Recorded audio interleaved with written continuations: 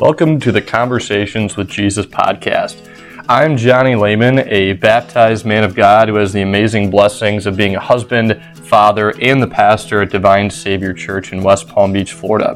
This podcast is designed to bring you the self-sacrificing love of Jesus found in the Bible through 15 to 20-minute episodes that focus on relevant life issues and what God has to say about them. Check out our website, divinesaviorchurch.com, as well as our Facebook and Instagram pages if you would like to find out more about the incredible things that God is doing through our church family.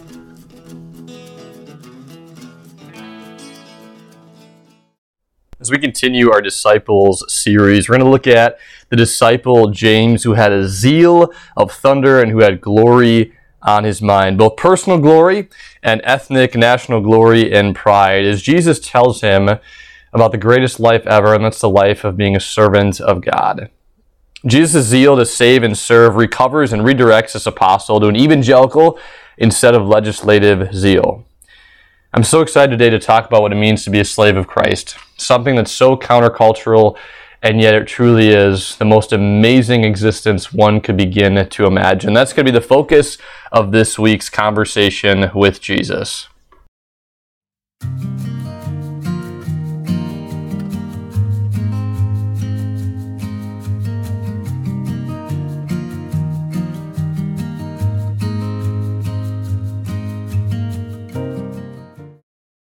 As I got to dive into Mark chapter 10 this week, it dawned on me that our society is very goat-driven. Now, if you're picturing in your mind a cute little baby goat or those teams of goats that do landscaping for people, that's not the goat that I'm talking about. I'm talking about the acronym GOAT, greatest of all time. People will debate the greatest football player ever, the greatest basketball player, the greatest gymnast, the greatest actress, the greatest president, and yes, even the greatest hot dog eater. In fact, I counted on my personal Google News feed this last week how many articles were debating who is the greatest or who is better, and it averaged out to almost one a day for the entire week. We are GOAT obsessed. And this isn't just something that adults talk about. It starts young, right? Think about it. At recess, no one wants to be picked last. No one wants to sit by themselves at lunch. And then you grow up and you have your own kids, and no one wants to be the parent with out-of-control kids or the kids that are posting crazy things on social media. In the workforce, no one wants to be underpaid, and no one wants to clean the toilet, whether it's at work or it's at home. Everyone wants to be recognized, to be known, to be praised, to be served. And this isn't merely a pride thing either, although pride is certainly at the heart of it, but it stems from a deep, dark fear of ours to be disregarded, unnoticed, and forgotten. Our culture and our sinful nature advise us to fight this fear with glory, that if you can be recognized or looked up to or considered the gold standard, you'll have it all, or so their narrative says. We find ourselves panting for power, that if we can attain glory from people, life will be as it should be. But is that real glory? And if it's not, then what is? Well, here's where our God question this week comes in. The question that the disciple James needed to know the answer to, as do we: what is real glory? Does real glory sound like applause and look like awards? Is real glory all about power or something more? This thirst for glory happens all over the place, and as I did my own personal examination, my own introspection this week, I found how quickly my heart seeks glory more than God. And the Bible says that's not just me, that's you, and that's all people. We struggle in our sin to try to find glory in all the wrong places. So what does that look like? It looks like aisle 10 at Walmart. Your child is having a fit, and your primary thought isn't, I want to teach my child in this moment about sin and grace, but instead, you're thinking more, you are making me look bad, knock it off. It happens when we seek to become a manager or a boss, not because we're thrilled to build up our employees and our coworkers, but because our life will get easier, or so we think. It happens when we place our hope for our country in the hands of a politician's promises, thinking that he or she will be exactly what we need to give us that life of luxury, that life of happiness, instead of looking to the God who's the giver of all good things. Glory seeking happens when we walk into church and we get peeved because the songs we're singing and the sermon we're hearing are not what we want, or we seek glory in who we date. I mean, think of dating apps today. You just swipe up and down on screens looking for people who will make us look good. Not really thinking about the number one most important thing, and that's faith. We seek glory in friend groups and look for places where we can exert our will. If any of this is sounding familiar, you and me and James have a lot in common in our own goat passion. Maybe that we're not intending to be the greatest of all time, but a different kind of goat. Glory over all things becomes our driving force in life. James was a glory seeker like you and me. He wanted to have this goat status, nothing less, and we see that clear as day in Mark chapter 10, verses 35 through 45. Right after, so 3 verses before, verses 32 through 34, Jesus spells out his upcoming betrayal and death and resurrection, a scene in time that should have caused deep thoughts from his disciples, or at the very least, heart's concern for him. But that wasn't where they were at. Right after Jesus says this incredible prediction, look at what James and John say. Teacher, we want you to do for us whatever we ask. Now, their boldness isn't necessarily a problem, since God wants us to pray boldly, but it's their request that reveals where their hearts were. This is what they ask of Jesus. Let one of us sit at your right and the other at your left in glory. These guys craved glory and power. And that's one of the reasons why James was called a son of thunder. I don't know about you, but I've never met anyone who said out loud, Lord, do you want us to call fire down from heaven to destroy them? If I ran into somebody who said that, I might question my choice of friends in that moment. That's the kind of guy James was. He was fired up. He was all about, at least at this point in time, he was all about searching for glory. And we're going to find out later that Jesus certainly grew his faith to realize what true glory is. But at this time, as James heard about what Jesus was saying about him dying, and that fear of being disregarded, unnoticed, and forgotten flared up for James. If Jesus was going to die, James wanted to make sure he would be in control. He was more concerned about his glory than his Savior. And James wasn't the only one among the disciples who felt that way. What does Mark tell us? When the 10 heard about this, they became indignant with James and John. Now, why were they indignant? Was it because they loved Jesus? That wasn't the reason why they were so upset. They were upset because James and John had beat them to the punch. It's like if you can think of a time in your life when your sibling got to your parents to ask for something before you and you were upset about it, that's the kind of dynamic going on here. For the disciples, glory was security, and power was their best life. But then Jesus responds in an absolutely shocking way. He looks at these goat-thinking disciples and he says, whoever wants to become great among you must become your servant. And whoever wants to be first must be slave of all. Now, I could be wrong, but I don't think anybody on this earth, throughout all of human history, if you ask a child the question, what do you want to be when you grow up? He or she would say, I want to be a slave. No one desires that. And this especially hits home considering that there are an estimated 50 million people across the world trapped in slavery today, including 500,000 in our own country being trafficked every single year. So what is Jesus saying with this term that was loaded back then? It's loaded today. He is saying something radical, but maybe not for the reason you're thinking. In reality, we are all slaves to someone or something at every moment of the day. All of us have this battle waging in our hearts. What is the motivating factor for you? What is leading you? What is motivating and directing you every second of your life? Well, the reality for you, dear Christian, is that you've been set free. What does Jesus say? The Son of Man did not come to be served, but to serve and to give his life as a ransom for many. Through baptism, you've been freed to serve. Through baptism, through faith, what leads you, what motivates you, what directs you is the grace of God. And yet, of course, Satan wants nothing more than for you and me to put those chains of sin's mastery back on. And how does he do that? How does that happen? It happens when we seek what the world seeks, and not what our Jesus says. C.S. Lewis said it beautifully when he was describing the glory seeking that people do. And he said that out of all that hopeless attempt has come nearly all that we call human history. Money, poverty, ambition, war, prostitution, classes, empires, slavery, the long, terrible story of man trying to find something other than God which will make him happy.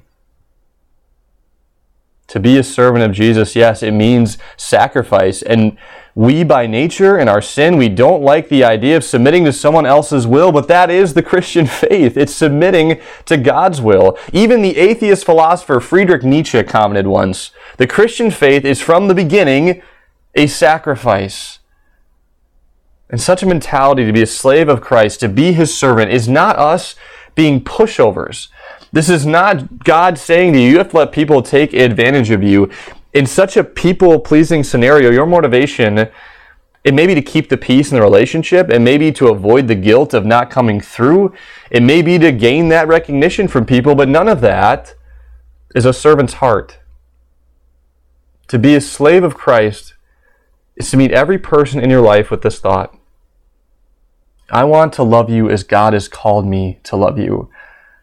And that can mean saying no to people. That can mean having the pleasure of not having the pleasure of reaming someone out for a mistake. That can mean saying no to something you enjoy so you can be there for someone who drains you. And if you're like me, I examine myself, and so often I seek glory in all the wrong places, and I can't help but say, Lord, I'm sorry. I'm sorry for all the times that I've sought things that took the place of where you should be in my heart. But here's the good news for us. As God hears us repent, as he thinks about who we are and the sin that so easily entangles us, he knows. Jesus knew such glory-seeking enslaves you and me. And so, he could have easily said, okay, you've made your bed, now sleep in it. He didn't do that. Instead, he gave his life in our place. He died for people who wanted to rip him off the throne.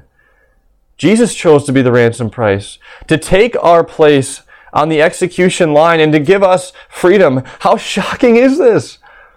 Imagine someone who right after you bare their soul to them, just like Jesus did with his disciples here in Mark 10, to have people essentially say to you that they want your spot. They want your place in life, your glory, your power, your whatever. And Jesus chose to set his life aside for people like James, for people like you, and people like me. Satan knows that such glory-seeking leads us to be bound and sold, to be trafficked and chained by evil. So what did Jesus do? He not only sought you out, he saw you behind bars. All of us, by nature, were once dead in sin, enemies of God, considering everything that came from God as mere foolishness. He found us in our slavery, in our prisons, even as we yelled and screamed against him in our sin, and we watched as the chains were released. The prison door opened, and he was led away to be executed. And think about what his sacrifice accomplished for you. He freed you. He's given you a reason to wake up each and every day. He has given you a certain future. And as you think about the look on Jesus' face as he carried that cross, if you can imagine watching him go to Calvary, imagine him looking back towards you, and the face that he would have, it wouldn't be a face of disappointment in you. It wouldn't be a face of shame, but it'd be a face with a resolute smile. Because Jesus went to the cross not because he had the attitude of, oh, they messed up again. They've messed up so much. Now I got to come in and fix the problem. That's not Jesus' motivation. His motivation was love for you. That the cross becomes this most beautiful place because it's there that you get to see God's love pure, fully, the glory of God found at the cross that the world scoffs at, but for you and me it's the most precious sight we could ever see. Whatever you feel is trapping you in your life, the kind of glory you're seeking that never satisfies and causes you never-ending restlessness, disappointment, and pain, see your Jesus at the cross, where true glory is revealed.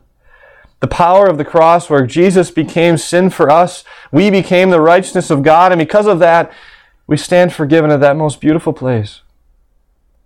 All because he drank your and my cup of suffering down to the very dregs. All because he was fully submersed into the depths of our despair. All because he saw you in chains and it broke his heart. His love broke through. And he won the war we could never win. And his resurrection guarantees for you the greatest life of all time. A life not about power. A life not about what other people say about you. A life that doesn't revolve around how you feel about yourself. The greatest life of all time. When through faith we forget ourselves. As one author put it, the Christian walks each step as a servant of God and offers herself as a living sacrifice in every action, and this quite unself-consciously in the extraordinary ordinary of daily life. We've been ransomed, we've been set free, and the life we now live belongs entirely to Jesus. We are not our own. We were bought at a price. We belong to the Lord, and that right there is true freedom.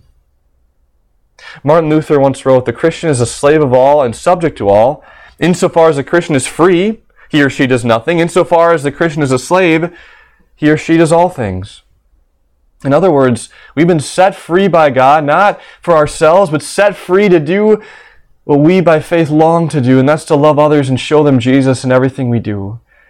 The Christian is not called to give up the God-given passions that he or she has, but to give up our self-prescribed purposes and attach ourselves to Jesus and his purpose.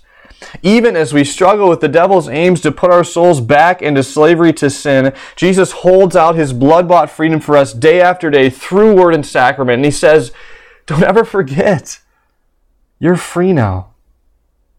And this freedom is not just the ability to do whatever you want, the faulty and pitiful definition our culture offers. No, it's freedom given by grace to set others free. Because people need your servanthood. It makes me think of Bud. Back when I was at the seminary, I got to coordinate different nursing home worship services. And Bud was always there. He's in his mid-90s. He'd roll up in his wheelchair, and without fail, almost every other week, he would bring somebody new to church. And by the time the year was over, we had the whole atrium and the hallway filled with residents excited to hear about their Savior. And I remember Bud coming up to me after one Sunday, and he said, "Pastor, I'm not doing anything for Jesus. I just sit in a wheelchair all day. I get wheeled around. What am I doing to spread the good news?" And I said, "Bud, look at all the people that are here because you invited them." See, the thing is, being a servant of Jesus, it gives you purpose no matter what stage of life you're in, no matter what condition of life you're in. This isn't just a pay it forward sort of a thing. Realize that, just like with Bud, God put you on this planet, ransomed you by his blood, so you can go with him into the most incredible adventure ever, to go into the darkness of false glory that people are caught up in, the shadows of sin, and to free more and more captives and slaves by the grace of Jesus. The people here need you. Christian freedom through and through is relational. Biblically defined freedom is not self-independence, but satisfying interdependence. The free Christian that you are through faith becomes deeply embedded in every relationship she has. He does not shy away from love. Christ, who lives in you, prompts you to give love without restraint. And maybe that sounds really good in theory. Let's get practical, right? Yes, this means the parent of one of your students in the classroom, that parent who seems to live to make your life difficult, to post mean things about you on Facebook. Yes, this means that coworker who talks your ear off about pugs and is super annoying. Yes, it means that case manager who's so unorganized. Yes, this means that classmate who latches onto you the second they see you. And yes, this means that sibling that has made a mess of his or her life. We serve them. We serve them because we've been served by Jesus, and we live to free more and more slaves to sin, that more and more can know the freedom to love that you and I have been graciously given, the freedom of forgiveness, the freedom of self-forgetfulness, the freedom that we have standing next to Jesus. And that gift was given to James too. Some think this is coincidental, but with God, nothing happens by accident. There's two things I want to talk about with that. The first is the phrase that James and John said. Remember, they said, Jesus, we want to be at your left and right in your kingdom. Well, the next time that Mark uses that phrase in his gospel, talking about things being left and right, you know where that is? It's when Jesus is at the cross. It's the only other time Mark uses that phrase where he talks about the criminal on his left and the criminal on Jesus' right. I think he's making a connection there. That, yeah, in life, as we follow Jesus, as we seek to be a slave of Jesus, we're going to drink our own cups of suffering and we're going to be baptized by our own intense battles against evil. But just like those criminals, if that's what it takes, if that's what it is to be at Jesus' side, oh, is it not worth it? It is. It means Jesus is there.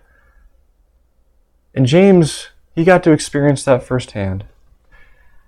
This disciple, who at one time desired nothing but power and glory, became the first disciple to die for his faith.